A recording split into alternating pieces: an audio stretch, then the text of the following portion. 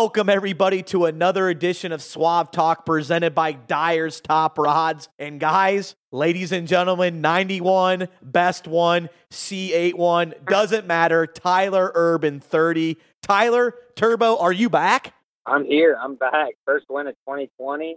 And, man, it feels good to be a gangster. No doubt about it. You had the camouflage C8 machine. And, just describe and discuss that weekend you had with Timothy Colt back in your own backyard.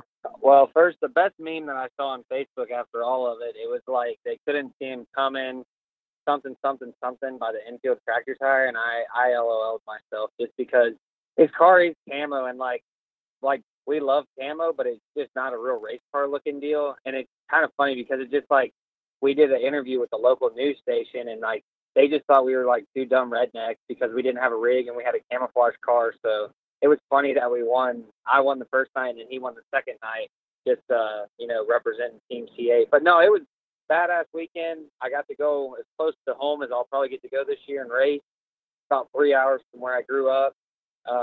Literally, he borrowed a trailer, and it was my mom and dad were my crew guys, and we didn't have a pit lift. Like, we had three tools. Like, I had an impact, to take the wheels off, to take tires off, the wheel covers, and then I had an air gauge and then 2 3/4 wrenches. So like, that's what I raced with all weekend, and it was just a lot of fun. Kind of reminded me of basically when I first started racing. Your stocky days in the street stock? Yeah, stocky days in the street stock. Me and my mom raced the street stock for 1 year by ourselves. She would drive me to the racetrack since I was 14, and then I would work on it. She would wipe it down, plug the battery in, put fuel in. So like, shout out to Sandra Joe. She was my first real crew woman, I guess. Is she a better marathon runner or a crew woman? Definitely a better marathon runner. Now she doesn't like to get quite as dirty. She is by far the best car washer in the pit. You can ask anybody. She wiped down 2 cars all weekend, and she has had that title for at least the last 20 or 25 years, ever since I was born for sure. You win Friday, last lap pass on Jesse Stovall. Your racing brother, Timothy Colt, did the exact same thing. I'm pretty sure Jesse Stovall raced or led 78 of the 80 laps there. Heartbreak Hotel for him, but just describe that last lap pass because it was, it's going to definitely go down in his finishes of the year. Really, I was just really comfortable. There was a huge cushion in 1 and 2. Like, it was almost impossible to go over, but it was really hard to run and be smooth.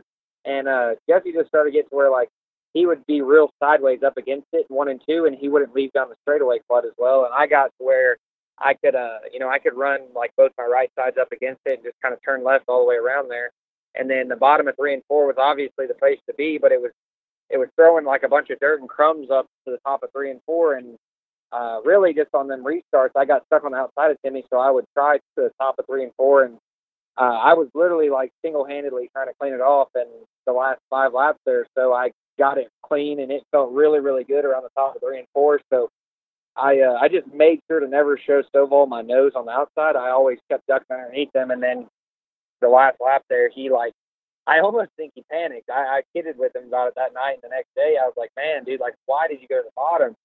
And he was like, I don't know. I don't know. He was kind of tore up about it, but I got a really good run off of 2, the last 3 laps. And I knew if I was just close enough to him on the white flag lap that I was either going to try to, slide him getting into 3 somehow, or if he did end up going to the bottom and parking, I was just going to rim the top really hard. And I'm telling you, I think I hit it my best lap on the last lap because I passed him and Godsey, who we were lapping there, all in the same corner. So it was badass. And then the next night, I had to fight my heat, and Timmy won my heat. What are the odds? We start other side of the heat, so I had to go to the back, run 4th my heat, started like 14th, and I got up to 3rd, and I really felt like I was just kind of getting going there with about 16, 15 to go or whatever when I broke. And I had pulled up next to Timmy literally in my drive shaft, or the J-bar bent and broke the drive shaft there. But it was really a cool deal. Like, Timmy bought that car, and that's all just spare parts and stuff he had laying around the shop. And I'm telling you, he said he paid for the car this weekend. That car paid for itself in 1 weekend. So, yeah, he kind of taught me a lot about how to race by yourself, and he works on the car by himself, loads up by himself. He'll go to the racetrack, just him and his wife Shannon, a lot, and he taught me a lot that he didn't really realize he was teaching me at the time, just how to really get shit done. But I'm just really thankful that he's he comes and helps me any chance he gets, and really just free labor. And it benefits him because he can learn kind of what I've got going on. And in the same sense, it brings me back down to earth because I know that what I do, to make my car fast, it works obviously because he can win in it too. So he would really be my only person I feel like I have a true, I share what I'm doing with him and he tells me exactly what he's feeling, and it makes me a better person and a better racer, and I make him a better racer and a better person. So we just, for some reason, we fit together really good. Yeah, that does bring a good point what you said. He ran the Summer Nationals, in 14, 15, 16, around that time, and he had maybe one crew guy. Otherwise, it was him and his wife. And you would come around, and that's where we kind of met, and this is where our budding relationship. So we got to give kudos and credit to Culp. Oh, yeah, absolutely. Culp, Summer Nationals, me, you, Johnny Haler, Jim Moon, that's when it all started. Belle Claire, 2014. Pizza Tour, right? Pizza Tour. I don't know why they call it the Rain Out Tour. They should call it Pizza Tour. Me and Jimmy pizza every day. Lou Malinetti's, Monocles, they were doing it all. But watching the highlights of Boot Hill, that seems like they picked up that track out of Illinois and just put it in Texas. Honestly, really, shout out to Boot Hill Speedway. And I met the owner. His name's Tim. He does an excellent job working the racetrack. It's a little wet early, and, they had to send the sport classes at wheel pack, but just like East Bay and anywhere like that, man, I have no problem wheel packing, or if we do start, 30, 45 minutes late, and we had to wait till the sun goes down to start racing, I'm totally okay with that if the feature races well, and that place raced awesome both nights. It had a huge cushion at the top of 1 and 2, but the bottom obviously kept up. That's how Culp won. And then the bottom of 3 and 4 was good, but the top was good for a little while, and it would come and go, and real slick across the center and very smooth for the most part. It really was. Like, the whole racetrack was very well kept, and they had a great turnout Saturday. So I was highly impressed with Boot Hill's track prep, especially it being as cold as it is early March. They did a great job, and I hope a lot of the tracks down in the South take note. Really, in times past, I would say Arklatex has always had the title of best racetrack, race place, and they don't race late models that much, but Boot Hill, for whatever reason, they've definitely got it figured out right now, and that's a track to be at if you're in Louisiana, Texas, Arkansas, Mississippi right now. Maybe one day they can get a national touring racer, because I'm looking at this video right now, and the crowd looked pretty massive on Saturday. Saturday was standing room only, yeah. It was funny. Another quick side note there, Randall's brother, Doyle, he sponsors us at bets and everything. That's where Randall's from, his hometown. It's, 2 hours from there, Alexandria, really, but Doyle came and we won Friday, and Doyle, he got his picture made and he was crewing and helping me a little bit. And I called Randall first thing Saturday. I said, "Hey man, Doyle's won more races this year than you have, so you might want to pick it up a little bit." And I think he got a fire lit under him. But fun fact, Doyle used to work for GVS and Big Billy and all them guys back in the day. So I guess I had an old veteran crewing for me. Maybe that's what made me get the win. Moving on, the Woo shows this weekend. Josh Richards and Mike Marlar were victorious, but we will get with those guys in a minute with our segment coming up. But I'm going to have to say here, does Braden Shepard stink? He hasn't won in 5 straight outlaw races. I don't know. Is he losing his touch a little bit? I mean, granted, they're still getting top 5s. I have to figure out what he's able to do in, the blue truck. Here, restart that. Turbo, just go 3, 2, 1. I got the question in, but then you cut out the beginning. Okay. 3, 2, 1. That's what's crazy about Chef and the whole Rocket team. Like, everyone gets all spun out when they're not winning, and it's not like they've run bad at all. He is, still yet to finish out of the top 5 in an outlaw race, maybe, or top 10 for sure. And people get like, "Oh man, Josh and Marlar, they're the fastest car." Chevy, thumbs up. But I mean, it's nothing to worry about. If I had that problem in racing, I would, y'all probably would never hear from me, because I guess I'd be counting all the extra money that I was making. That's good. I mean, Shep and them, they run top 5 every single night, and that's why they win the championships and do the things they do. And, when they run second, third, fourth, you're like, damn, what's going on? And there's all these whispers and rumors and just, things get out of hand. But Shep hasn't lost it at all. Really, those are 2 tough tracks and not tracks that, he grew up on racing. So for him to come out of there and run 4th both nights, I think that's what he finished, 4th and 3rd or 4th and 4th. I'm not worried about it. I think Shep's definitely still in the catbird seat for the best driver and best team going right now.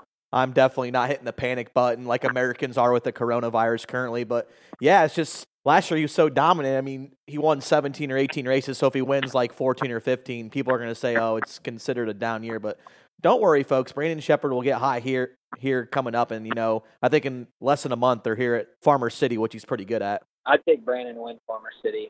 Him or my dark horse sleeper to win Farmer City, A-Dog Alan Wise. I don't know. I just got a feeling that he's going to win like a Friday or Saturday race. Yeah, last year during I think it was the 74 race, he almost outdueled Kent Robinson in a close one. But that was a good race there too. He ran second. I'm telling you, A-Dog stuff's good. He just it's not tough, and I think he'd get it done in Farmer City. But I will say Brandon will win one of the two, if not both. Yeah, I agree with you. Brandon Sheppard will be back. Don't worry. I guess he's never really left. But you got to look at this. 2 races in the South, one in Tennessee and you guys there in that Texas, Arkansas area. 35 cars at Boot Hill and 34 cars at the World of Outlaws show races. That's pretty good car count. That's nearly 70 cars in 2 races where you can make money at. Yeah, the car counts were up. I think there was like 38 the first night where we were at, but it's I'm telling you, man, we had a different pool. You had some guys from Missouri, guys from Arkansas. You had a little Billy Stovall, and then over there at the Outlaw races, that was about the group of cars you would expect to see there, and they're all good cars, man. Like Brandon Overton, that's another guy, I saw earlier this week where they were saying, does anyone run second more than Ricky Weiss? And I think Brandon Overton's like in the same boat. I know he won at Trevin and all that, but he's run second.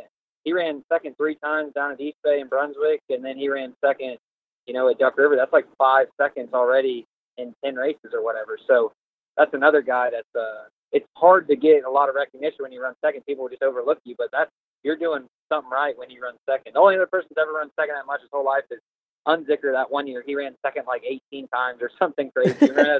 Yeah, that is true about that. He ran second a shit ton that year. We'll continue moving on, and it's one of our favorite segments. It's Berkey of the Week. So Tyler Erb, I'll let you go first. Who is your Berkey of the Week? My Berkey of the Week is Mike Marlar. Ooh. New car, stock, new motor. Just still wins races. I honestly think if there was some sort of petition, Andy Savory, that could figure out how many people have won races, like national races or 10,000 wins in different chassis brands, the guy leading it would have to be Mike Marlar. Put all the variables in there. Put a guy that's won with Chevys, Fords, Olin's, Integras, whatever. Like Mark and Scott. They've won on Penske. Scott wins on Penske's and base racing fuel. Marlar's won on pump gas, 93, methanol, Rayburns, Longhorns, Warriors, driving for this guy, driving for that guy, Capital, and you just name it.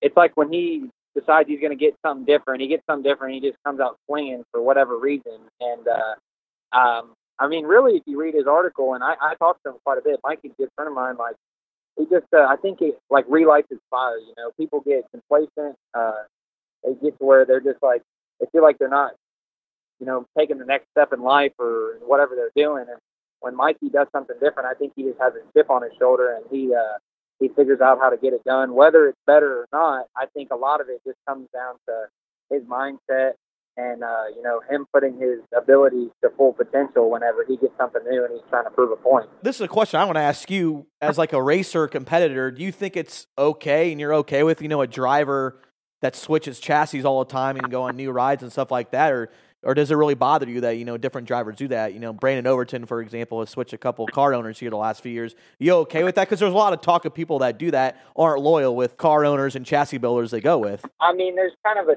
I see it in 2 ways. The first way is you want to be loyal to everybody that helps you and, gets you to the next step, that, helps you take that next step. And so whether it be a car owner, a chassis guy, a shop guy, a guy that, a guy that gives you brake parts or a guy that buys you drum of fuel or gives you some cash money, you want to stay loyal to those guys and never burn any of those bridges. However, at the same time, as far as, the chassis manufacturers and the shocks and the motor guys, the way I see it is no matter what, they're not going to tell you no when you do switch. Say you go from a Rocket to a Longhorn, okay? You might have burn that bridge for a little while, but if you showed back up with a check for $50,000 to buy a car race ready, here you go. Here's one. Money. There's no way. And it's not just Rocket; it's any chassis brand manufacturer. I know very few people that I've heard, that I think is actually cut off from a certain manufacturer or component due to the fact that they switched. Most of the time, it's something personal or something. You know what I mean? There was another issue. It's not that Mike Marlar can never buy another car again. It's just that if he shows up with money to buy it, they're going to take his money. They might be upset for a while and, kind of wishy-washy about him or maybe not want to give him the whole shebang. But at the end of the day, if a guy shows up cash in hand to buy a product or, wants you to be a part of his team, 99% of the time, they're going to, they're going to embrace it and just pick Right. back up like they never took off. And it's not a bad thing, but me personally, like, I try not to do that. You know what I mean? Like, I want to ride the Rocket Integra wave until it's, until it's crashed, burned, and gone out. And like guys like Sheppy, obviously, you can tell how much that's paid off for him. Or, and Ricky and all the guys that hang out with Scott, they're riding that wave and they're all in with the pin. You know what I mean? It's a little, and they're not going to burn that bridge. You know what I mean? From the outside looking in, because that's what's going to propel them to their full potential at this very moment and in the very near future. Yeah, and as a reporter and a fan that goes to the races, I could care less what they do as long as, they keep racing, they keep winning and putting a good show on for the fans. But that's how racing is. That's how the racing world is. They get fired up for no reason. Yeah, it's the way racers are and the people in racing. They get so spun out. And, if that's all you concentrate on, that's all you think about, if you make black rubber tires and that's all you're worried about, and that's all you're in, and everything that you do in your life is, revolves around that. That's all you think about, and you obsess over it. It makes it a big deal. But if you take a step back, Mike Marlar quit racing today, in 2 years, nobody would give a shit. You know what I'm saying? It's not nothing against him. It's just the truth. Like, it's only as big a deal as you make it in your head. Like, I can go 6 months and not look on dirt during the winter if I don't care. You know what I mean? Like, or if I'm not racing, if it's not a big deal to me. But this week I've been on it like nonstop because I just want to read something about Boot Hill or me or Timmy or people that, Mikey. Like, when it's something that I obsess over, I care about, then yeah, I'm all in. I make the big deal. But if you take a step back, it's really not a big deal. Yeah, I'm with you on that one. And my Berkey of the week, and listen to this one, Tyler, Josh Richards back on the Woo Tour. That's my Berkey of the week. Yeah, he picked up his 77th career Woo win, which is the most of all time. But this is his first World of Outlaws victory since October 28th of 2016. That is absurd. That's why he's my Berkey of the week. The firstborn son of the World of Outlaws has finally got a World of Outlaw win in nearly 3.5 years. That's crazy. 1,244 days or something like that. I saw it on Twitter. Andrea put out there that she said, please do not reference this as Josh's first win in since 2016, as he has not followed the World Outlaws Tour since then. And I mean, it's true. Like, people were making it, same thing. People were making it a big deal. It's like, dude, Josh won a Lucas Oil Championship. He's won 2 dirt tracks. Like, Josh didn't fall out of the seat. He just hasn't raced that much outlaw race. Yeah, it'd be curious to see how many actual races he's entered in the World of Outlaws. But from that 2016 season when he dominated to, like, not winning one in 3.5 years, how fast time has gone by. Like, it's been that long. Yeah, it's crazy how quick, Josh was the staple, and then, like, he won again. It's like, oh, shit, it's been that long, because we were just so used to him winning every single race with Outlaws for the longest time, and then Sheppy stepped in and, like, never skipped a beat.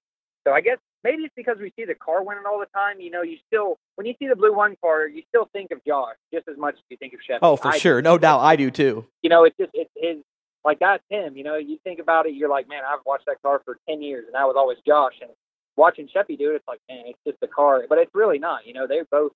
They both put in work, I guess, in the Blue One car. I don't know. It was nuts when I saw that stat on RaceWire the next day. I'm like, damn, it's been that long already. I'm just getting old there, Turbo. But our guest this week, maybe he could one day eventually win his first World of Outlaw race here in the near future.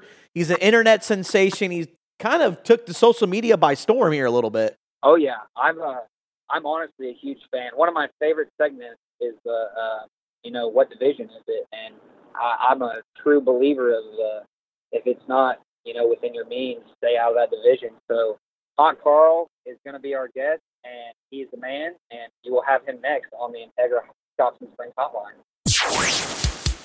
Joining us now on the Integra Shocks and Springs Hotline is the internet sensation, unretired race car driver, and a huge catalyst of the wedge nose late model. It's none other than Hot Carl. Carl, how's it going, buddy, today on this fine Tuesday afternoon? Not too shabby, just putting the finishing touches on my 3-link here, and we're waiting to go racing here in April. So, just dialing her in the shop. Yeah, you've kind of came on the scene here the last, 6 or 7 months. I really haven't heard about you in the racing career. So can you give us a little short history of how you got involved in racing? Yeah, I mean, let's face it. I'm a below average at best wheelman. I considered myself to be more of a chassis guy. I'm like any other sportsman racer, as I've walked away from racing more than once. I walked away last time in 2012.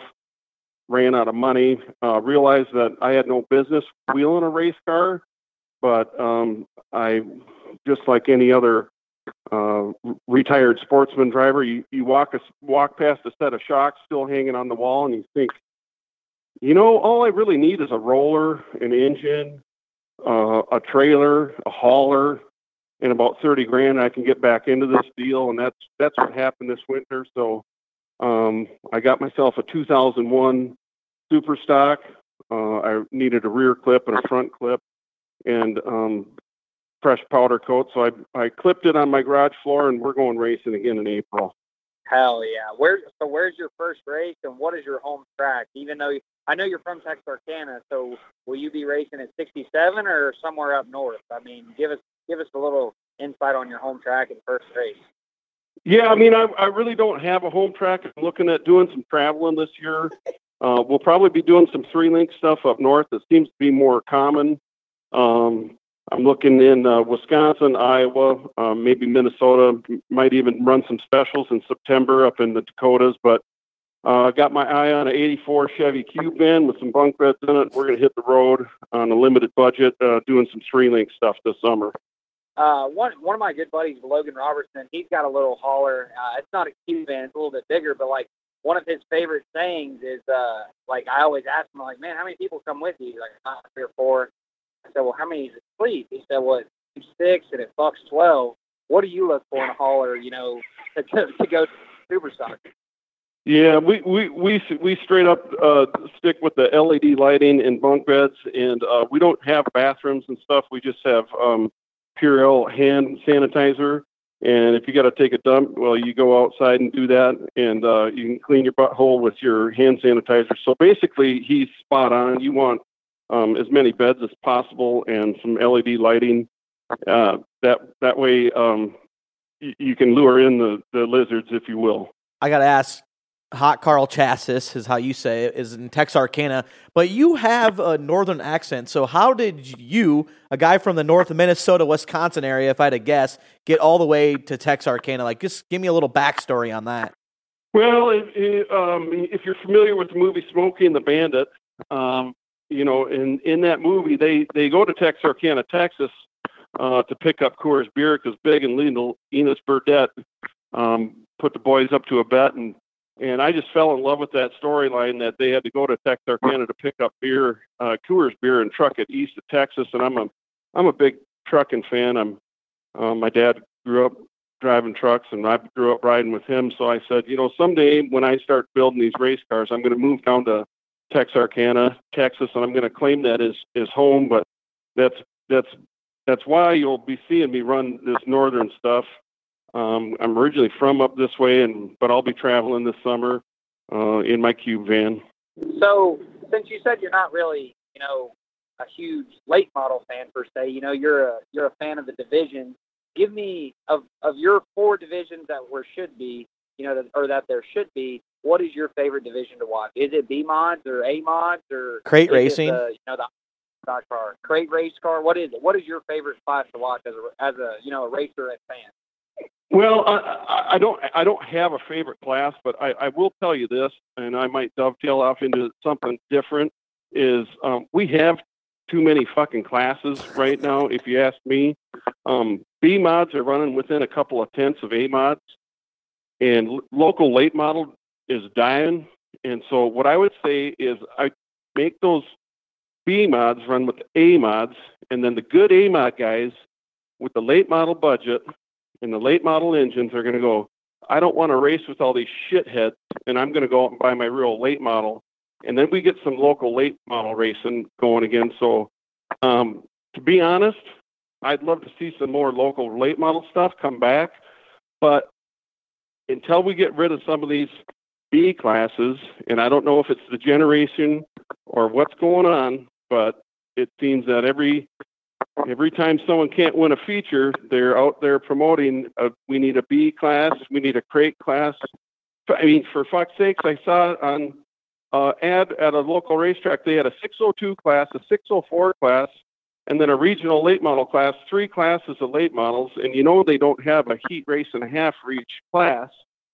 So it's getting out of hand. But to answer your question, I think it would be a regional late model if we could get it back and still have the Outlaw Boys come to town. Fair enough. So a big late model fan, in a nutshell. Regional. Can I drink on the show? Yes, you can drink on the show. And speaking of that, Busch Light. I don't know about you, but Illinois is a huge Busch Light state, so I love it when I see your videos and you're chugging a Busch Light and mixing a Captain and your pop of choice. But Busch Light, you can have 3 or 4. This is a Busch Light sponsored show, actually, Hot Carl. Well, funny story is we were running a B feature, and the B feature paid 1 can of Busch Light per lap lead. And I started on the pin in the B main, and it was rubbered up down around the tire. And I led all 20 laps, and I left with 20 cans of Busch Light. And the first 8 or 9 tasted like shit. And then I kind of got used to it, and it just grew on me. So I've been drinking Busch Light ever since that B main win. Hell yeah, that's awesome. So what? One more thing about just kind of your racing and what you got going on. Who's one of your favorite guys to B main race with? Who's a guy that you're going to line up to in every B main? Whether it's the Dakota Mod Tour or just a regular Saturday somewhere up in the north. Who do you look forward to? To start next to racing with, or just being in a B main in general? Well, they're not generally in the B main, so these are the guys that usually kick my ass in the heat races. You take a Shane Sabraski or a Tim Johnson. No, those are 2 real wheelmen that can take absolute horseshit cars and go to the front with. So I've watched those spoilers go by me more than once, and I guess my favorite would have to be the Sasquatch. They call him Tim Johnson. He's a household name. Everybody's heard of Tim Johnson. Oh yeah, so he's a hoot because during a caution, he'll pull up to you and give you a tire rub, and he don't give a shit if you knock the toe out of the car. He's going to the front, and he knows it. And so he's just there to have a good time, and he has a good time and still wins races. And he can drink shitloads of beer, too. So that's probably my favorite guy to rub doors with. And he does race supers. He's probably got 500-600 wins in a super. So if I can race with him and have him put a donut mark in my door when he goes by, I'd be happy. Yeah, and you have a famous chassis business. Are you still building cars today, and how many and what type of cars are you building? And I know in some of your videos, you don't need a jig. Yeah, so I wouldn't call it building cars. I'd call it resurrecting cars because there's a lot of real nice old late models out there that get put out to rest, and they're perfectly fine. This car I'm working on here, or I built over the winter, is actually a 2001 Faggers. And the rules state for us, we got to run a OEM front clip. We can remove the frame rails behind the lower control arm. So basically, I take old late models and put Camaro front clips on them. And I just ignore the upper 4-bar link mounts because we run 3 links. And so this season, I built one. It's mine. Going to be the house car. We're going to call it the Hot Carl 5th design. And who knows, maybe next year we'll reclip 2 or 3 late models for boys if I get this thing rolling. Who's your biggest sponsor this year? I know I for the people that that kind of don't keep up with the videos and stuff and aren't too familiar, like who's your biggest sponsor, and what does it take to be a big sponsor on just any team, not even a B-Mod? Like what does a guy need to go racing? Well, for me this year, honestly, it's me, myself, and I. It's the Hot Carl swag that I've been pumping. So I'd have to say Joe Provo at Joe Provo Racewear and Buzzy Adams with Buzz Sign and Graphic and Adams Automotive. Adams is helping me out with my race engine. I honestly couldn't afford one up front, and he was willing to foot some of the bill, and then I caught up on some money here with selling T-shirts and hats. So I called him the other day. I said, I'm free and clear. I don't want to owe anybody anything. But I would say the swag has helped. Joe Provo's helped. Buzzy's helped. Adams has helped. And if you want to give those guys credit, I think that's where that would go. The question is Busch Light, have they offered any form of sponsorship? Because in your videos, you're getting nearly 300, 500,000 views. You think they would come on board? Well, I was waiting for an invite to go down to Missouri and maybe unveil the graphics package on the new Hot Carl chassis, but they haven't called yet, so I'm still waiting. If they wanted to get on the program, they'd be more than welcome to. And I've seen your car on Facebook. It looks beautiful. But I got to ask, where did you come up with the number Win 1B Main? Well, my local, let me back up, not so local, Canadian, Tom Nesbitt, late model Hall of Famer, back in the 80s. He used to run the Win 1 logo, and I asked him about that. And he said, well, I always wanted to win one more feature.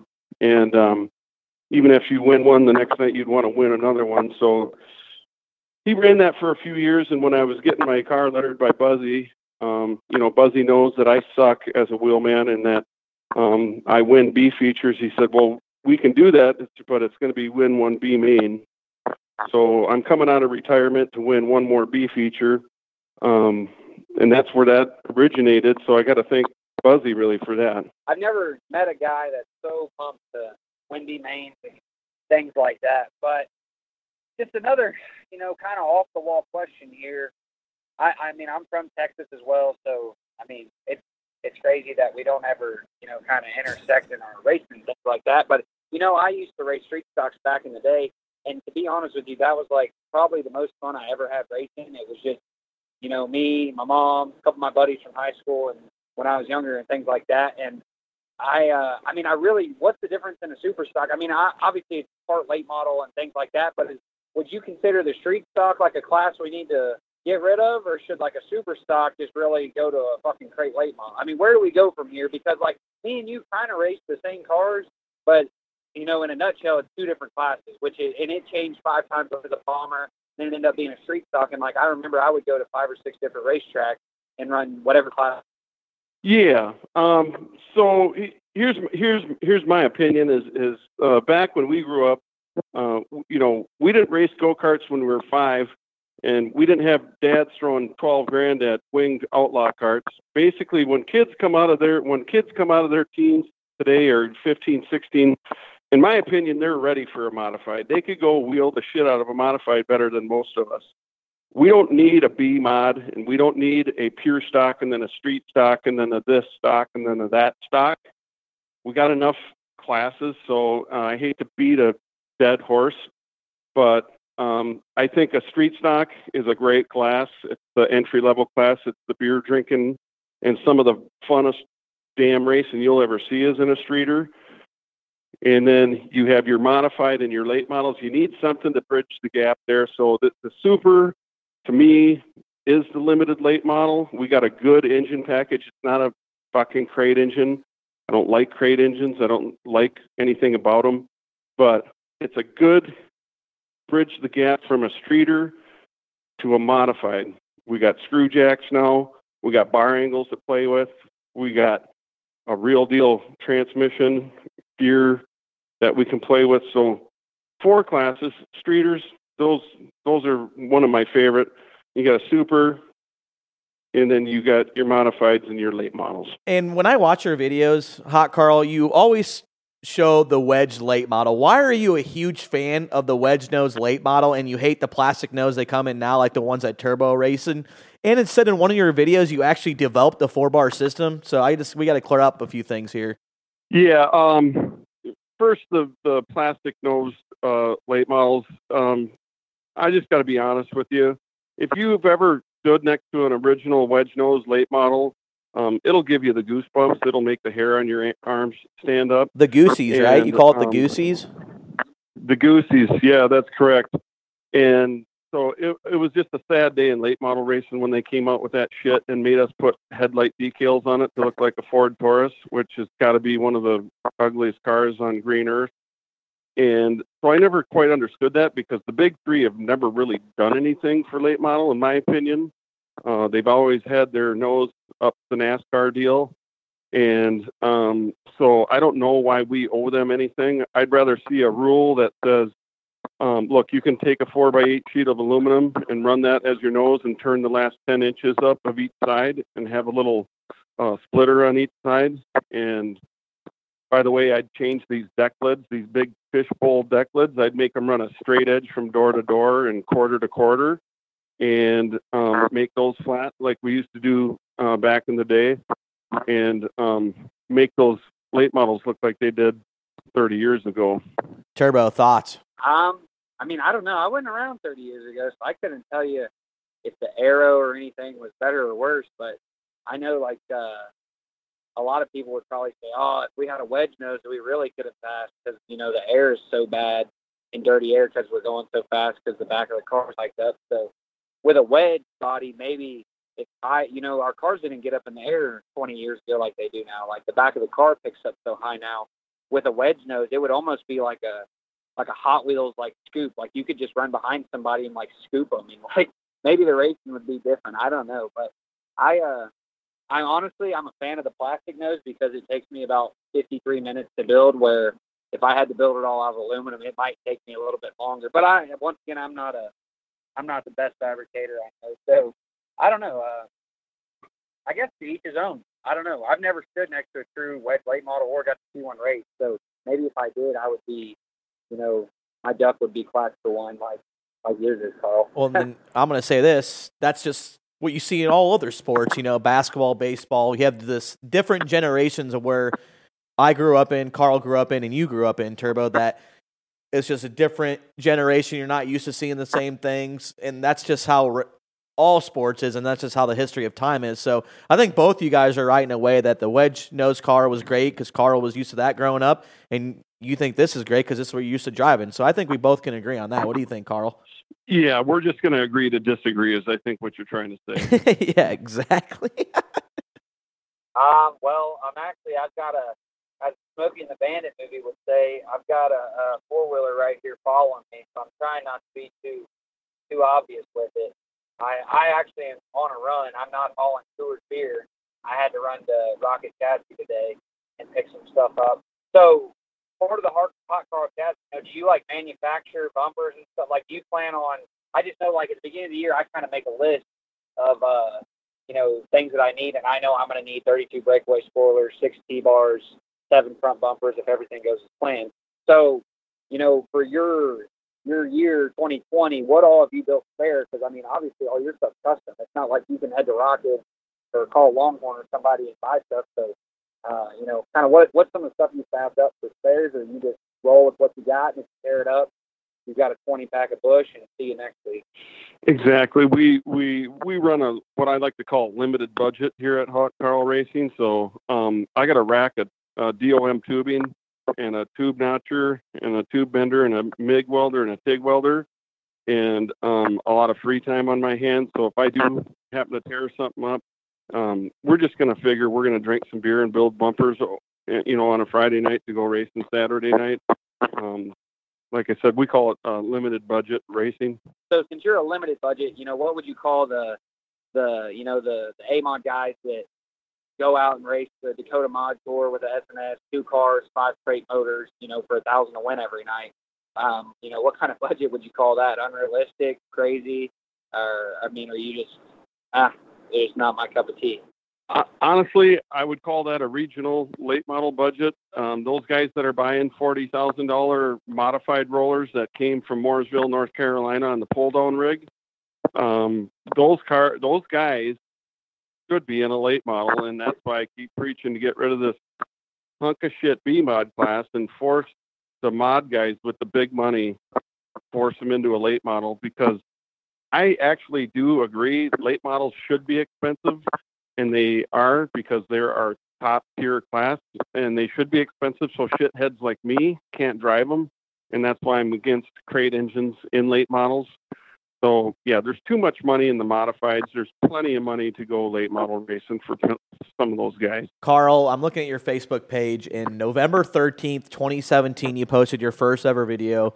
Hot Carl on Race Engine is what it's titled as. It has 1.2 million views. Did you ever in your life fathom that this Facebook page, YouTube page, would just explode this much? Because we were talking yesterday, and I feel like you're what outside dirt track fans think how we act, and also what drivers in our sport wish they did act, and still have that fun mentality, especially in the late model world. Yeah, I mean, let's face it. Engines are another easy pickings to make fun of in dirt racing. If the crate models taught me anything, is that we don't need 650 horse engines to go fast on an 8-inch tire on the dry slick. Hot Carl's theory is you could build probably some of your own stuff, or work with a local guy and build a 500 horse engine and still win features on a dry slick with a hockey puck hard tire. So that video was just me talking honest truth, and honestly, a lot of other race car drivers kind of feel the same way. It's just nobody's got the balls to pull the trigger and say, I'm not going to go buy a $30,000 engine. I'm going to build a $12,000 engine and still go win races. But at the end of the day, though, isn't it survival of the fittest? And that's how the world is. And you can't really knock a person that has people backing him and buying expensive motors. That's, I guess, what I'm looking at it too on the other side of the fence. Yeah, and I agree. I couldn't agree more. If you're an idiot wheelman like me and you don't really know how to wheel a car, and it is, let's say it's a heavy track and it's on the cushion, yeah, I will take that free horsepower and that free money. But I also watched Shane Zabrowski put a absolute hurting on a field of open B-mod engines with a 602 crate in the dry slick and absolutely drive away from them. So, and when I talked to Shane after the race, I said, Shaner, you could have did that with, imagine how bad it would have been with a open B-mod motor. And he said, exactly. That's what you don't need, these monster engines at some of these places. And so I just would like to see local engine builders get back into the deal more, especially with this crate deal. Did you ever think these videos would get this hot and this many shares? Because your last one about the coronavirus, say, glad you found a cure. Did you ever think that this thing would get this big? And I think it's pretty cool because you're kind of playing both ends as a racer and what a fan thinks. Yeah, I just think there needs to be some fun put back in dirt racing, and that's why I'm going to build my own car like we used to do back in the day, and I'm going to make it fun. And I'm going to drink lots of beer at the racetrack with my fans. And yeah, I didn't ever think that this would get this popular. I originally just thought it would be just me and my buddies having fun. But yeah, we're just going to drink beer, and I just pray to God that there's another race where there's actually enough cars for a B main and that I could win it, because I think they'll tear down the grandstands if I actually did win a B feature this year. So that's really all I'm hoping for. That's what I was going to say. After your inaugural season, I know you could have more fun with me and Slav on the Hell Tour if you bought an A-mod and raced with us every night. I think that would be even more fun, honestly. Yeah, I have an A-mod engine sitting over at Adams. Actually, it's been freshened and it's ready to go. And who knows if this super thing goes good this year and I keep selling some swag, there's no doubt in my mind I'd like to get it back into an A-mod. And but first I got to get my driving shoes back underneath me and learn how to work the pedals again. I've been out of a car since 2012, so we'll see. Well, Turbo, I guess there's only one thing: is he has a successful 2020 season.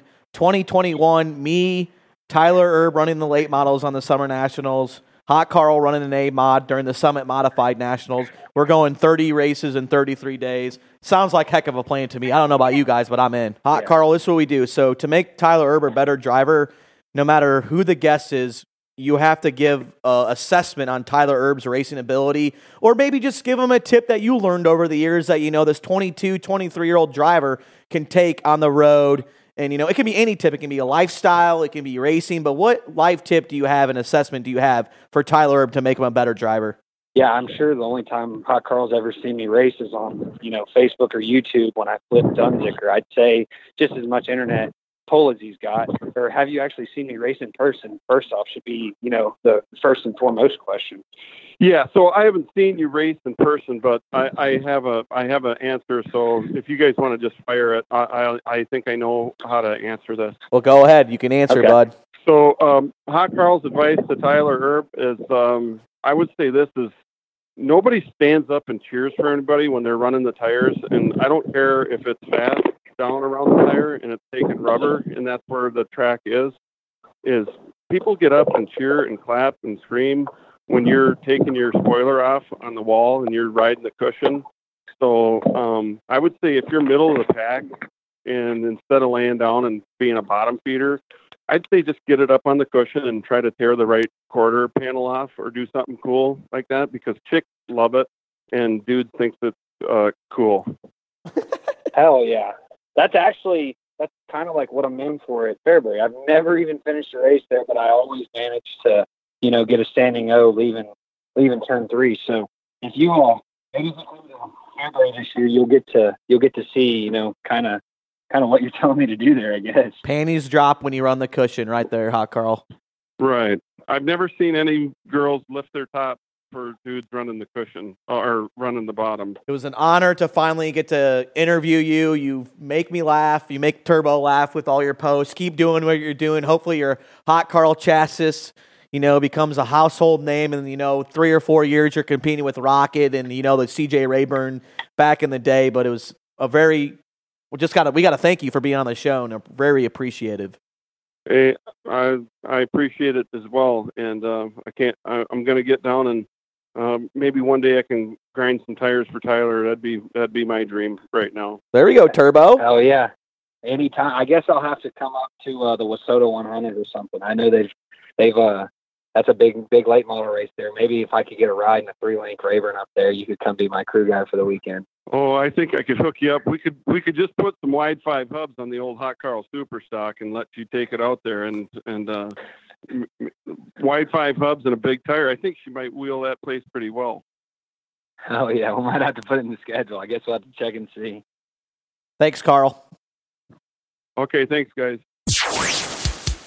All I can say is, wow, Turbo.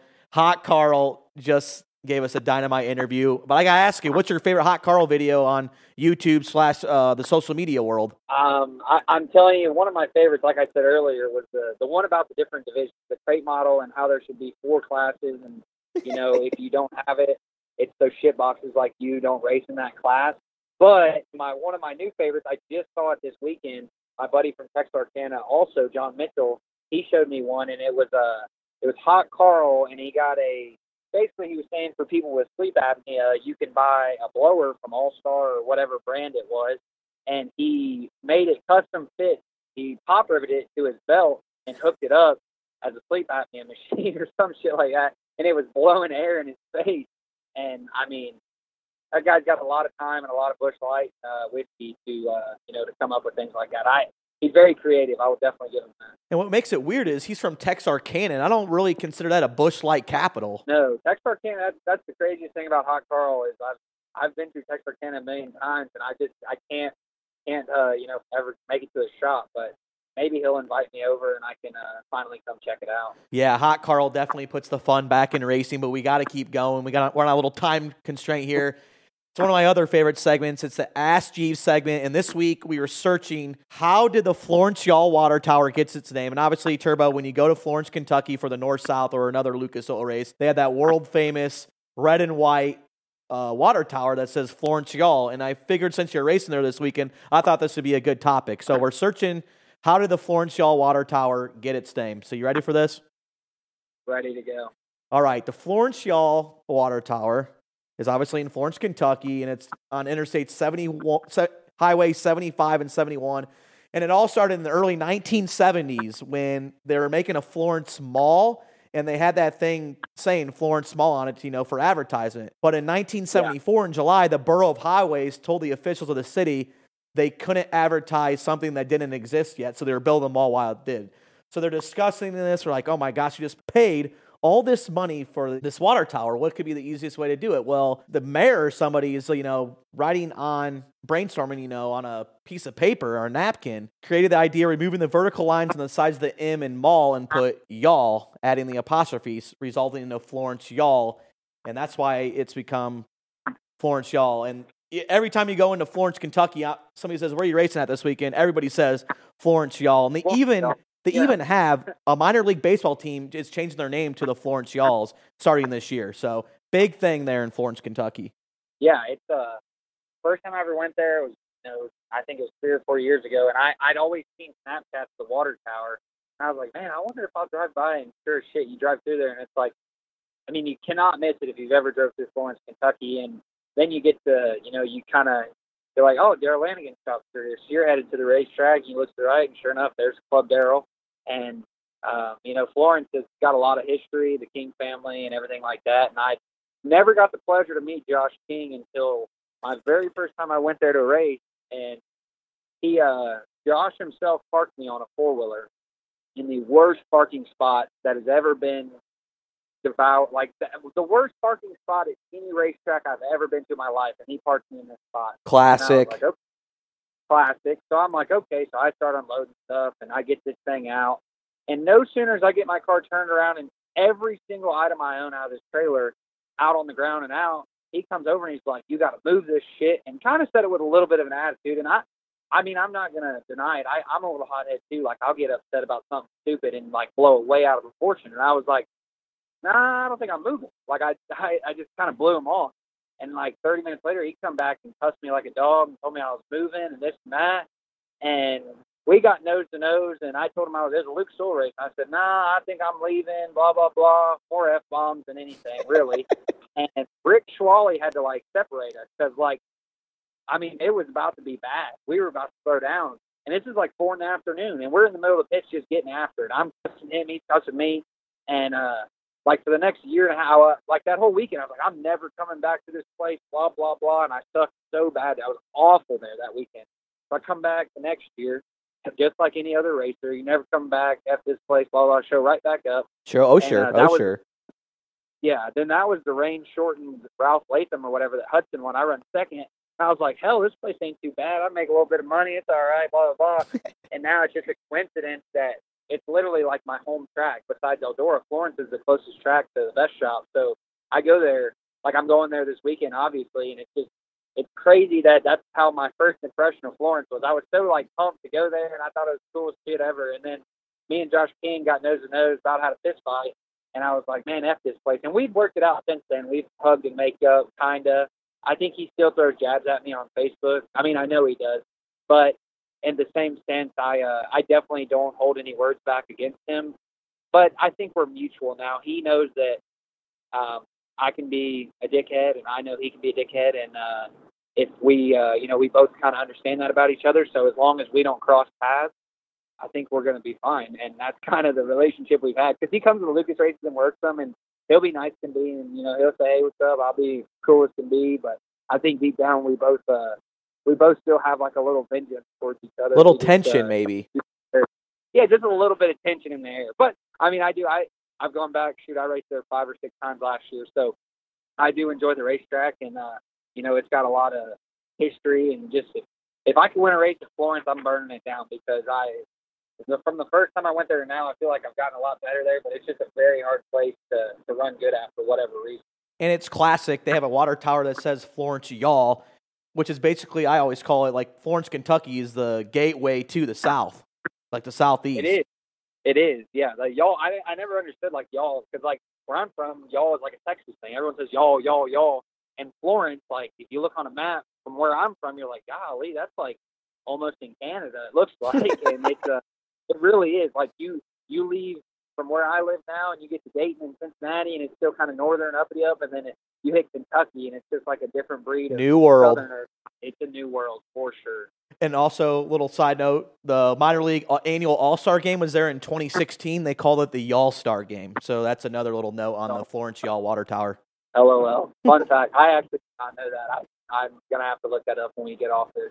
Well, Turbo, since you're racing there this weekend, you got that weekend, and then coming up is the Lucas Oil schedule. You're going to Brownstown and Atomic. You ready to go get the full swing of not Florida and going to different parts of the country, even though you could have took last weekend off, but you still raced? Yeah, man, I love racing. Florida is my favorite time to race because it's just so back to back. But, you know, I do like I've been in the shop all week. We go race 2 or 3 nights, come home. We're relatively close, and I'm excited to go to Atomic and Brownstown and all them places and just get back in the swing of things, man. I feel like I've been on vacation for 3.5 months, and I'm so tired of flying. I've flown so much since like the middle of December 2019. I just feel like I fly somewhere every week, and I'm ready to just sit in the truck and, you know, count lines on the highway again. I don't know, but I'm super pumped, and I guess we're looking forward to, you know, getting the Lucas deal kind of spun back off. It was kind of crazy. No one really took way off with the lead there after Florida. So it'll be exciting to see what happens here in the next couple months. Quick thing here. I saw on Twitter yesterday, the dirt track at Charlotte had a debate thing, and it kind of got I don't know if you saw it, but they said, let's debate who's the best dirt racer of all time and why. Does it have to be late models? It says dirt track driver. Anybody. Steve Kinser, by far. Steve Kinser was the man, dude. I love Steve Kinser. My make-a-wish when I was 9 years old was to meet Steve Kinser. And I did. I went to his shop. I watched the race in Bloomington. I went to Eldora, watched him race. And, I mean, he won 20 Outlaw championships. So if we put that into the big picture, you know, Donnie Schatz is half of the best race car driver that Kinser was. If you look at it that way, which I'm not saying that Schatz is the man. But I'd say Steve Kinser, man. He won for such a long period of time and literally won championships for over a 35-year span or something crazy. He is the ultimate racer, and he made it through a lot of the evolution. You know, when he first started racing a sprint car, it looked like a go-kart. You know, he got it to where all the way up until, you know, the early 2010s, you know, late 2000s, and was still just kicking ass. So it's hard for a guy to evolve like that. Scott Bloomquist and Big Bill, they've gone through the evolution of a late model, but Kinser, man, he was the man. He raced in the IROC series. He's pretty good. He's really good. Yeah. I mean, and just, I mean, that guy, however old he is, just smoking cigs, you know, just wheeling sprint car races like it ain't no big deal. And he was badass. He was literally like an outlaw. Like, when I saw that guy, I was like, holy smokes, like, he is badass. And I've seen him, you know, he'll come to Eldora in certain races now and watch Craig or whatever, and I'm like I'm still I don't get starstruck over anybody. Tyler Childers and Steve Kinser, the two people I fanboy over, and Steve Kinser is definitely the best dirt track racer. That's what I think. Yeah, Tyler Childers is a great country singer too. I saw him actually last Halloween with Peters and Paris and all them in Chicago. He put on a dang good show. Do you think he's burnt? I mean, they say we're burnt, but I think he's triple the amount of burntness than we are, no doubt. And still the greatest country singer on the planet right now. Yeah, well, Turbo, good luck this weekend at Florence, y'all. We figured out what the water tower is. Hot Carl was awesome. Maybe we can get him on the show more. Maybe have a little segment with him because that guy is hilarious. But good luck this weekend. I hope everybody enjoyed this week's Suave Talk. We are out. Peace.